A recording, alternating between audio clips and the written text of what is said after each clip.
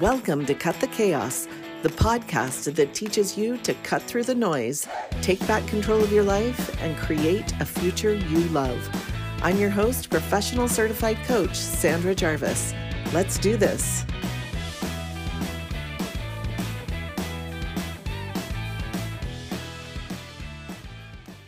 Hey everybody, welcome to episode number 70 of Cut the Chaos.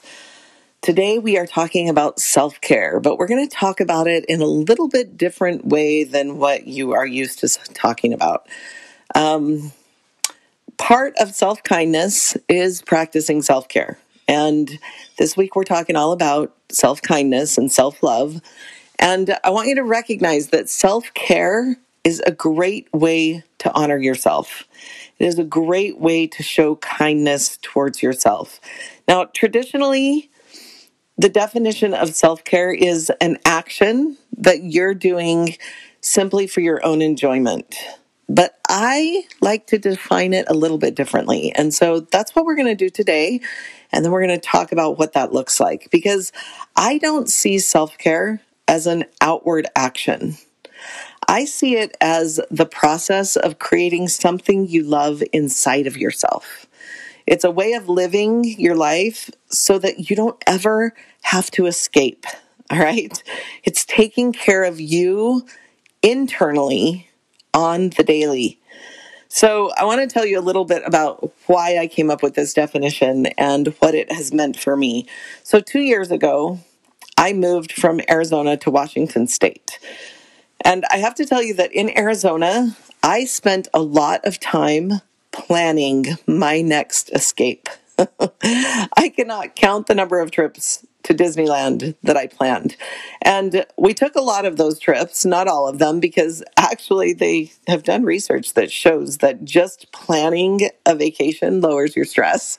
So anytime I wanted to go to Disneyland, I would plan a whole Disneyland vacation. And sometimes we took the trips and sometimes we didn't. But I loved planning to get away from my life. And I think that it is a healthy thing to plan escapes and to take time away, right? But then we moved to Washington, and we moved here right at the beginning of 2020. And so we'd only been here a few weeks when the pandemic hit.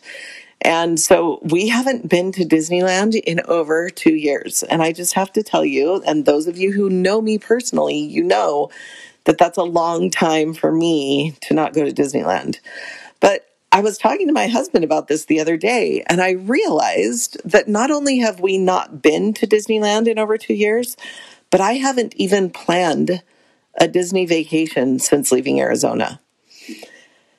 And it made me kind of interested to look at my life and see what changed. So when we moved here, I made a promise to myself that I was going to create a life for myself in this new place that I didn't need to escape. And I've been successful. I love my life here. And I have been very intentional about the things that I have let into my life, about the things that I have committed to, the things that I've agreed to do.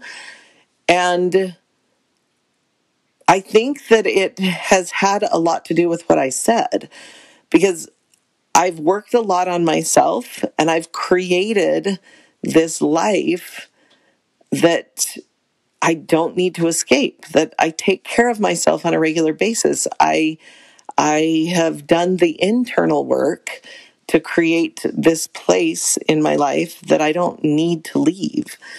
I love who I am. I don't have to run away in order to find peace. And I do take care of myself on a daily basis. I do what I love for my job, and I have learned to allow myself to have feelings, and I focus a ton on my thoughts and on what I am creating with my thoughts. And I recognize when I have thought errors, ways of thinking that are causing me to have issues. And then I work regularly to refine those thought patterns, and I don't allow those things to hang around in my head. So normal examples of self-care are, we're all kind of familiar with these, but they're things like taking some quiet personal time, right? Getting away from your regular routine, going on walks, maybe going out into nature to go on walks, or if you live close to a beach, going and sitting on the beach and just listening to the waves, taking a bath, or going and getting a manicure or a pedicure, or treating yourself to something you love. Maybe getting yourself a special, coffee, or for me, it's hot chocolate. I love hot chocolate, or whatever. Maybe it's having lunch with a friend, or having a conversation with your spouse, or taking a vacation. So these are all great self-care activities and great ways to improve your life. And I want you to recognize that those are ways to take care of yourself. But what I want to talk to you about right now are examples of internal self-care, ways that you can create something you love inside yourself so that you don't have to escape your life. All right?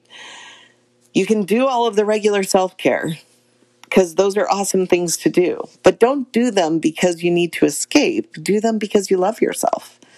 So some examples of internal self-care are things like, some of these are going to sound familiar, speaking kindly to yourself. We talked about that, right? Creating affirmations for yourself, things that reinforce that you are good, that you are okay exactly the way you are today. Doing that through monitoring your negative self-talk and then reframing it like we talked about yesterday. Allowing your emotions and processing through them.